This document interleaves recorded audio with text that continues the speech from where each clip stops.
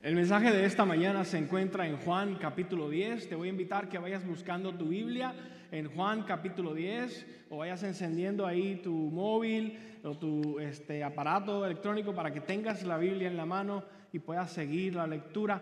Juan capítulo 10. Pero antes de leerlo, yo quiero darte un poquito de contexto. Juan capítulo 10 es ese famoso capítulo de la Biblia que habla el Señor Jesús diciendo: yo soy el buen pastor.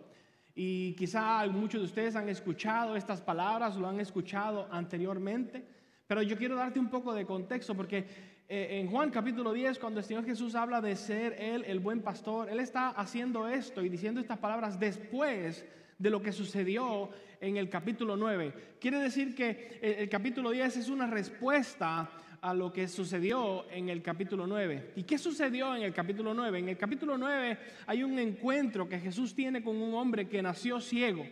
Y este hombre que nació ciego, Jesús lo sanó. Pero Jesús lo sanó en un día de reposo. Y eso causó una tremenda disputa porque los fariseos, los líderes religiosos, estaban molestos. Para completar, ellos ya estaban buscando maneras de expulsar a Jesús. Ellos estaban buscando maneras de acusar a Jesús. Entonces querían aprovecharse de esta situación y comenzaron a acosar a este hombre ciego y a preguntarle: ¿cómo es que te sanó? ¿Y por qué te sanó? ¿Y qué pasó aquí? Y ellos lo que querían era lograr que este hombre ciego negara a Jesús como Mesías, negara a Jesús como alguien que venía de parte de Dios. Y ellos, para hacer eso, intimidaron a este hombre ciego, intimidaron a los padres de este hombre ciego, volvieron a intimidar a este hombre ciego, lo presionaron, pero no lograron lo que ellos querían. Y como no lo lograron, entonces lo ofendieron, lo expulsaron. Estos eran los líderes religiosos de aquel tiempo, los que se supone que cuidaban de la gente, los que se supone que ayudaban a la gente, los pastoreaban. Y lo que estaban haciendo ellos era que ellos maltrataban a la gente en vez de cuidar de ellos. Y en contraste de eso vamos a escuchar a Jesús hablar acerca de este tema y de hablar de cómo se supone que debería ser el cuidar de la gente y el pastorear a la gente y no como era que ellos lo estaban experimentando. Y a la luz de eso es que vamos a ver entonces el capítulo 10 de Juan. Así que vamos a leer versículo 1 hasta el 6 para comenzar. Escucha lo que dice la palabra del Señor. Ciertamente les aseguro que el que no entra por la puerta al redil de las ovejas, sino que trepa y se mete por otro lado, es un ladrón y un bandido. El que entra por la puerta es el pastor de las ovejas. El portero le abre la puerta y las ovejas oyen su voz. Llama por nombre a las ovejas y las saca del redil. Cuando ya ha sacado a todas las que son suyas, va delante de ellas y las ovejas lo siguen porque reconocen su voz. Pero a un desconocido jamás lo siguen. Más bien, huyen de él porque no reconocen voces extrañas. Jesús les puso este ejemplo, pero ellos no captaron el sentido de sus palabras. Ellos todavía no captaban el sentido de las palabras de Jesús. ¿Y qué es lo que está haciendo Jesús? Jesús está pintándole a ellos un retrato. Él está ayudándole a ellos ver, o tratando de ayudarles a ellos ver, de que no toda la gente que está en tu círculo son gente que te conviene, o gente que son buena, o gente que están invirtiendo en ti. Que habían unos líderes allí que no estaban siendo ningún beneficio o ninguna ayuda para ellos. Y él está queriendo decirle: date cuenta que hay gente en tu vida que en verdad, ¿qué son ellos? En el versículo 1, él dice ladrón y bandido. Que hay alguien que entra y que es un ladrón y que es un bandido. Estas personas no se estaban dando cuenta que ellos estaban siendo maltratados. No se estaban dando cuenta que estos líderes abusaban de ellos. No se daban cuenta, para ellos esto era algo como normal. Ellos no sabían cómo debían ser tratados. Y como ellos no sabían cómo debían ser tratados, pues no se daban cuenta.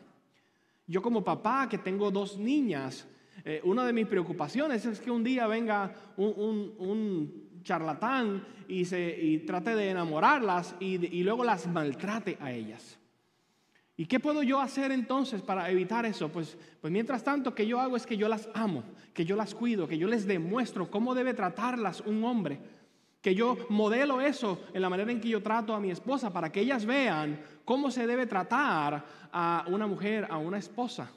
¿Por qué? Porque entonces cuando venga alguien y no las trate tan bien como las trato yo, o no las trate como yo trato a su mamá, ellas se van a dar cuenta, espérate un momento, así no es como tú me debes tratar, porque yo he visto cómo me trata mi papá.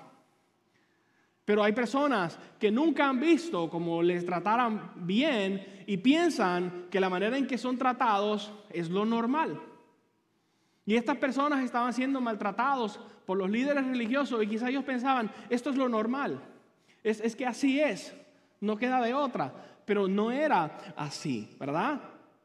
Creo que a veces no nos damos cuenta cuando estamos siendo maltratados porque pensamos que así es normal. A veces las personas están acostumbradas a estar en relaciones que no son buenas, en relaciones que son tóxicas, en las cuales tú eres maltratado, pero no te das cuenta que estás siendo maltratado porque tú piensas que así es.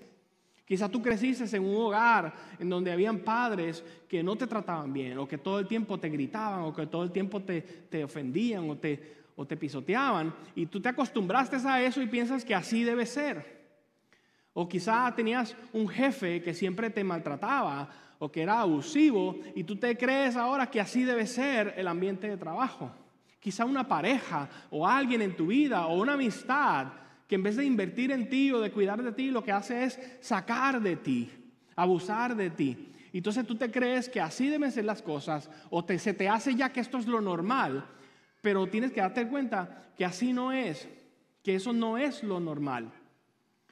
Y lamentablemente esto se traduce a la iglesia también. Esto ha sucedido en la iglesia. Hay personas que han estado en la iglesia en donde han sido maltratados por líderes y pastores. En donde tú has estado en una iglesia que es tóxica, en donde te han hecho daño, en donde te han tratado de una manera que no debe ser, donde no te han demostrado la compasión, la gracia, el amor de Cristo que tú necesitabas. Y por lo tanto tú has llegado a creer que es así, o has pensado así son todas las iglesias, o así es como es, y no queda remedio. Pero el Señor Jesús está haciendo este punto y Él está diciendo a ellos que se den cuenta de esta situación para que ellos puedan contrastar con lo que Él va a decir. El Señor Jesús quiere que ellos vean el peligro que hay en estas relaciones tóxicas. Que ellos se den cuenta que ellos están siendo manipulados, que se den cuenta que estos líderes son unos bullies, que se den cuenta ellos que estos líderes son enemigos de ellos. De hecho, Él va a hablar acerca de un enemigo, de que tenemos un enemigo. ¿Por qué? Porque estos líderes ahí están, pero ellos están en verdad manejados por el enemigo verdadero. Miren lo que dice en el próximo versículo 7 en adelante. Por eso volvió a decirles, ciertamente les aseguro que yo soy la puerta de las ovejas. Todos los que vinieron antes de mí eran unos ladrones y unos bandidos, pero las ovejas no le hicieron caso. Yo soy la puerta. El que entre por esta puerta, que soy yo, será salvo. Se moverá con entera libertad y hallará pastos. Versículo 10. El ladrón no viene más que a robar, a matar y destruir. Yo he venido para que tengan vida y la tengan en abundancia. Él les dice, el ladrón viene solo para robar, para matar y para destruir. Le está dando unas características y una descripción para que ellos se den cuenta que quién es tu enemigo, el que viene a robar, a matar y a destruir. Esa es una excelente manera de tú saber quién es tu enemigo. Porque sí, verdaderamente Satanás es nuestro enemigo, pero esa es la descripción de un enemigo. Si hay personas en tu vida que lo que quieren es robar, matar o destruir, date cuenta que ese es tu enemigo también. Ahora bien, estos líderes religiosos de aquel tiempo, sí es verdad que ellos eran sus enemigos, pero tenemos que darnos cuenta que ellos están siendo manejados por el verdadero enemigo. Que ellos simplemente son las marionetas, pero Satanás es el que está jalando las cuerdas y los está a ellos usando para ser enemigos de las personas. Porque sí, hay un enemigo que se llama Satanás, que tiene un plan, que lo que quiere es destruirte, que quiere un plan de alejarte del rebaño para poderte atacar. El apóstol Pedro lo describe de esta manera en 1 de Pedro capítulo 5. Míralo aquí, dice en el versículo 8. Pedro dice: practiquen el dominio propio y manténgase alerta. Su enemigo, el diablo, ronda como león rugiente, buscando a quien devorar. Pedro lo describe de esa manera, de que el enemigo es un león rugiente, que el objetivo número uno del enemigo, de Satanás, es devorarte. Él está buscando sangre. Él lo que quiere es hacerte daño, destruirte. No sé si alguna vez tú has visto cómo un león destruye a su presa, pero el león no solamente mata a la presa, pero verdaderamente la despedaza. Es un show de sangre. Es una cosa terrible cómo el león ataca a la presa. Y nosotros necesitamos estar conscientes de que hay un enemigo que lo que quiere es buscarte para destruirte y de que tú estás vulnerable. Tú y yo somos vulnerables. Los animales, cuando están en la pradera, en su gran mayoría del tiempo están juntos con su manada, y es cuando más seguros están. Porque tan pronto una oveja, tan pronto una cebra, una gacela se separa de su grupo y está sola, está aislada, ese es el momento perfecto para el enemigo venir y atacar. Ese es el momento perfecto para el león venir a devorar. Y por eso el enemigo exactamente así es como te quiere. El enemigo te quiere aislado del grupo de las ovejas. Porque ahí es donde el enemigo te puede atacar. Ahí es donde el enemigo más fácilmente te puede devorar. Precisamente ahí es donde el enemigo te quiere. Si tú no te das cuenta que tú necesitas este redil, si tú no te das cuenta que tú necesitas ser parte del rebaño, entonces tú estás exactamente donde el enemigo te quiere, porque ahí es donde el enemigo te quiere destruir, te quiere derribar, porque al estar aislado es mucho más fácil atacarte. Pero el Señor Jesús hace un contraste precioso aquí, porque Él les dice, este enemigo busca destruirte, dice, pero yo he venido para que tengas vida y para que la tengas en abundancia. Eso es lo que le dice el Señor Jesús a ellos, ¿verdad? Lo que dijo en el versículo 10. Jesús está diciendo, es un nuevo estándar. Quizá tú estás acostumbrado a unos líderes que lo que hacen es quitarte la vida, que lo que hacen es drenarte, pero yo he venido para que tengas vida y para que la tengas en abundancia. Jesús está estableciendo un nuevo estándar. Una nueva manera de pastorearle. ¿Por qué? Otra vez, ¿verdad? Porque Jesús lo que quiere es que tú tengas vida, que tú crezcas, que tú estés cuidado, que tú estés pastoreado, que tú estés en un lugar donde tú puedes vivir y crecer. Jesús es el pastor que está dispuesto a cuidarte, que te ama y que está dispuesto aún a dar tu vida. Precisamente eso es lo que Él les va a decir a ellos en los próximos versículos. Míralo en el versículo 11 en adelante. Él dice, yo soy el buen pastor. Y dice, el buen pastor da su vida por las ovejas. El asalariado no es el pastor y a él no pertenecen las ovejas. Cuando él ve que el lobo se acerca, abandona las ovejas y huye. Entonces el lobo ataca al rebaño y lo dispersa. Y ese hombre huye porque siendo asalariado no le importan las ovejas. Vuelve y dice, yo soy el buen pastor. Conozco a mis ovejas. Ellas me conocen a mí. Y así como el Padre me conoce a mí, yo lo conozco a Él y doy mi vida por las ovejas. El Señor Jesús le está pintando a ellos un cuadro diferente. Esta es una imagen que ellos no conocían. Ellos estaban acostumbrados a unos líderes religiosos que eran abusivos, que los drenaban, que abusaban de ellos. Ellos no conocían un pastor que fuera bueno. Ellos no conocían un pastor que conocía su nombre y que las llamaba. Ellos no conocían un pastor que las pusiera como prioridad a ellos. Jamás se imaginaban que un pastor diera su vida por ellos. Y el Señor Jesús le está diciendo a ellos un concepto totalmente nuevo a lo que ellos estaban acostumbrados. Nunca antes ellos habían tenido un pastor como este que describe Jesús para ellos. Y yo quiero que sepas que eso que Jesús está diciendo a ellos es porque Él va a morir por ellos.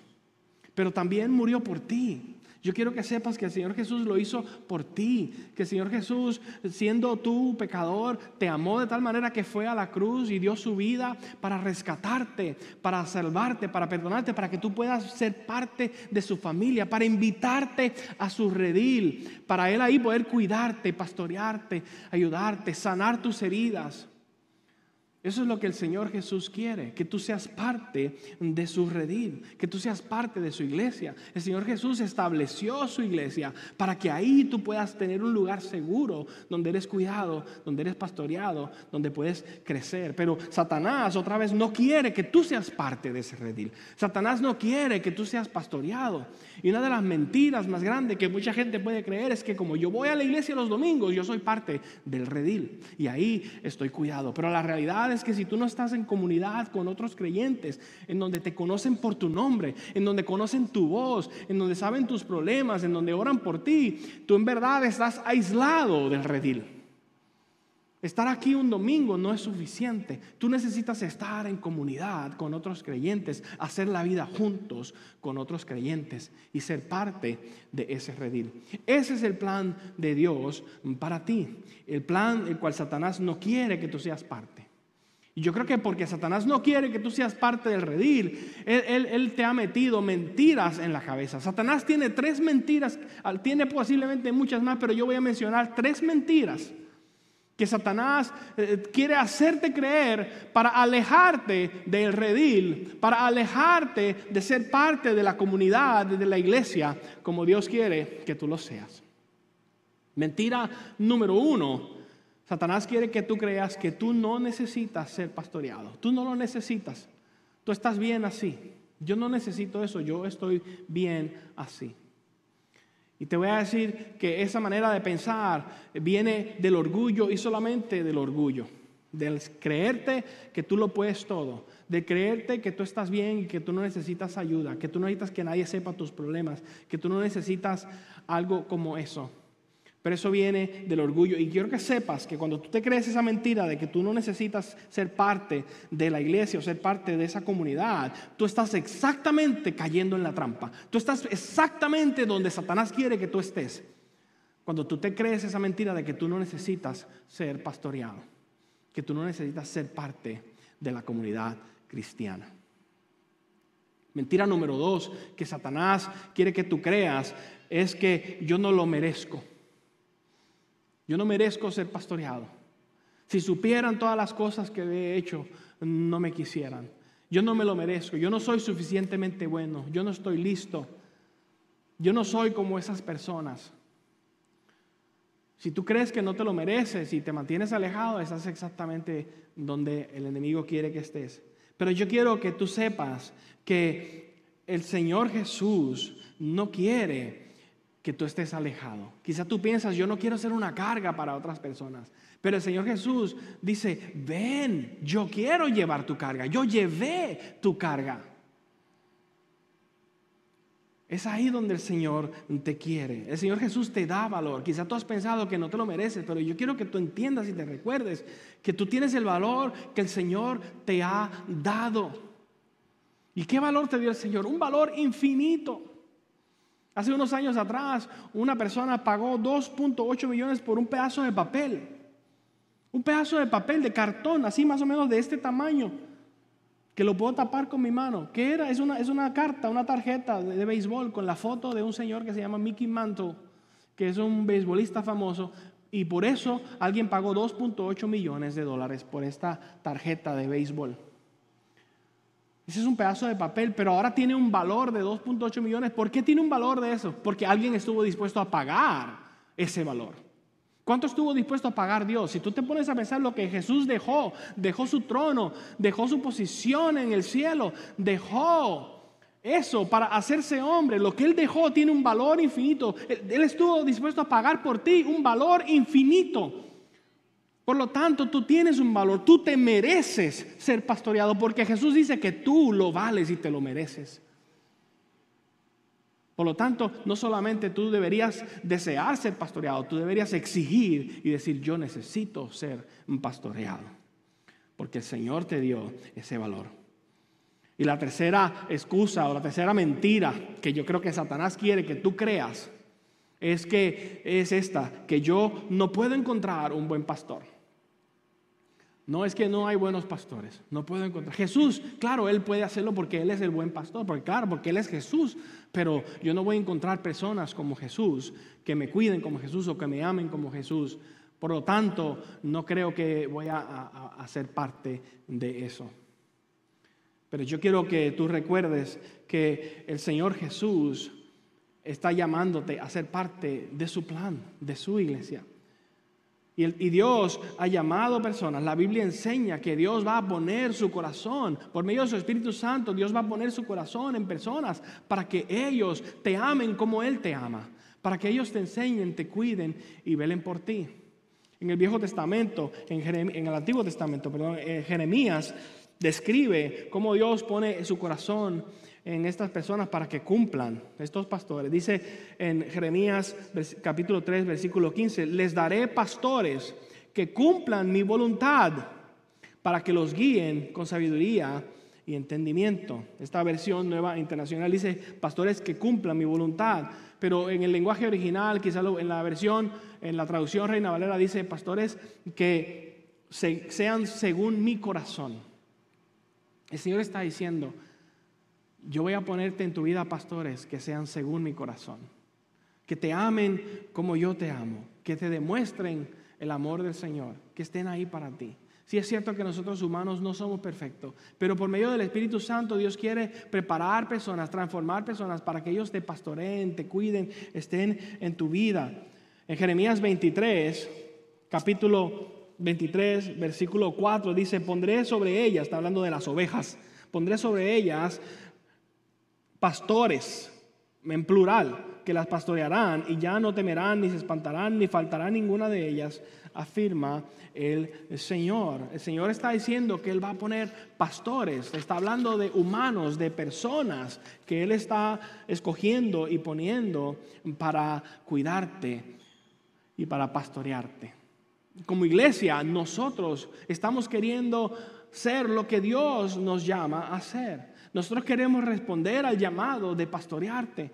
En el principio del año te comunicamos que una de las cosas que Dios ha puesto en el corazón de nuestro pastor Jason, pastor principal de esta iglesia, es que esta debe ser una iglesia pastoreada. Que el Señor nos recordó y nos mostró que aunque hemos sido una iglesia bendecida y aunque tenemos muchas cosas buenas, hay una área en la cual habíamos estado flojos, en una área en la cual no habíamos cuidado bien. Y es que necesitamos cuidar bien de las personas, pastorearles. Cuando la iglesia va creciendo y cuando hay muchas personas, se hace cada vez más difícil cuidar de cada uno de ellos individualmente.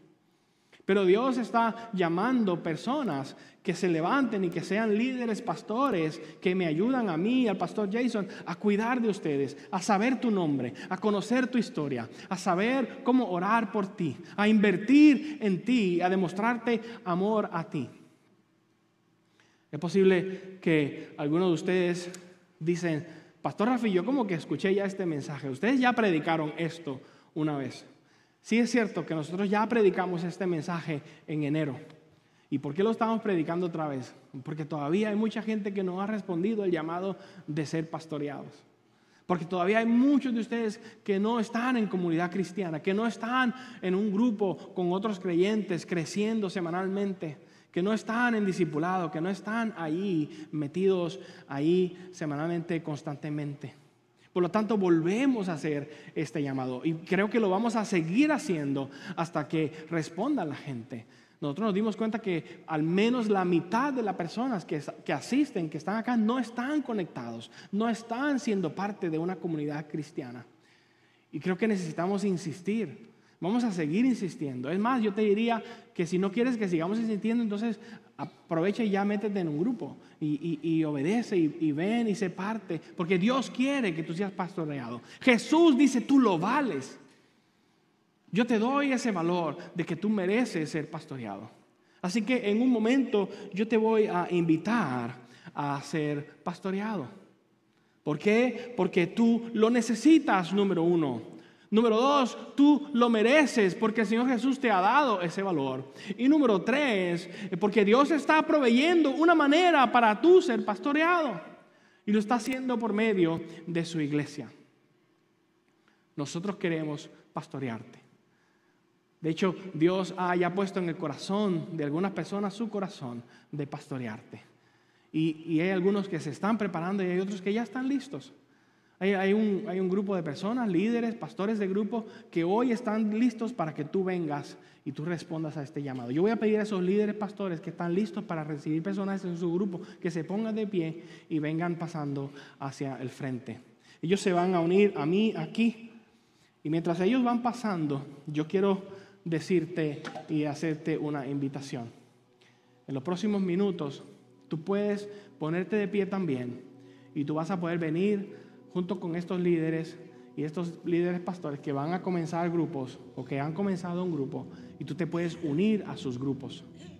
En un momento yo voy a enviar a estos líderes pastores hacia afuera y muchos de ustedes, yo espero que una gran mayoría de ustedes puedan venir con ellos y salir con ellos hacia allá y poder decir yo voy a estar en tu grupo, yo voy a conectarme y ellos puedan tomar tu nombre, conocerte para que puedas ya comenzar a ser parte de una comunidad. Hoy estamos listos para que tú seas pastoreado, seas cuidado y seas parte de una comunidad de creyentes. Quizá hay algunos de ustedes que no necesitan, porque ya están en un grupo, pues está bien, te quedas ahí tranquilo, no pasa nada.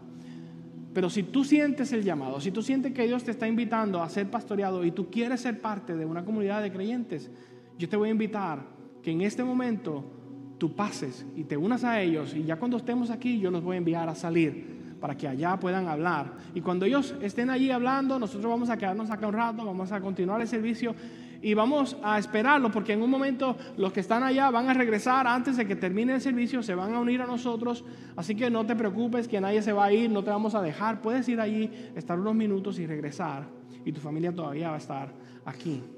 Así que puedes responder. Yo te voy a invitar, iglesia, ponte de pie todos a la vez.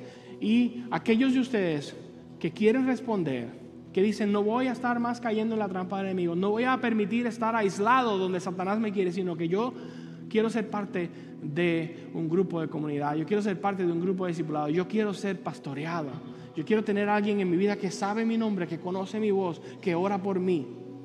Yo te voy a invitar a que tú respondas. Mientras cantamos, yo te invito a que tú pases y tú respondas y te unas a nosotros, y una vez que estemos aquí vamos a salir hacia allá. Te invito a que respondas ahora en este momento.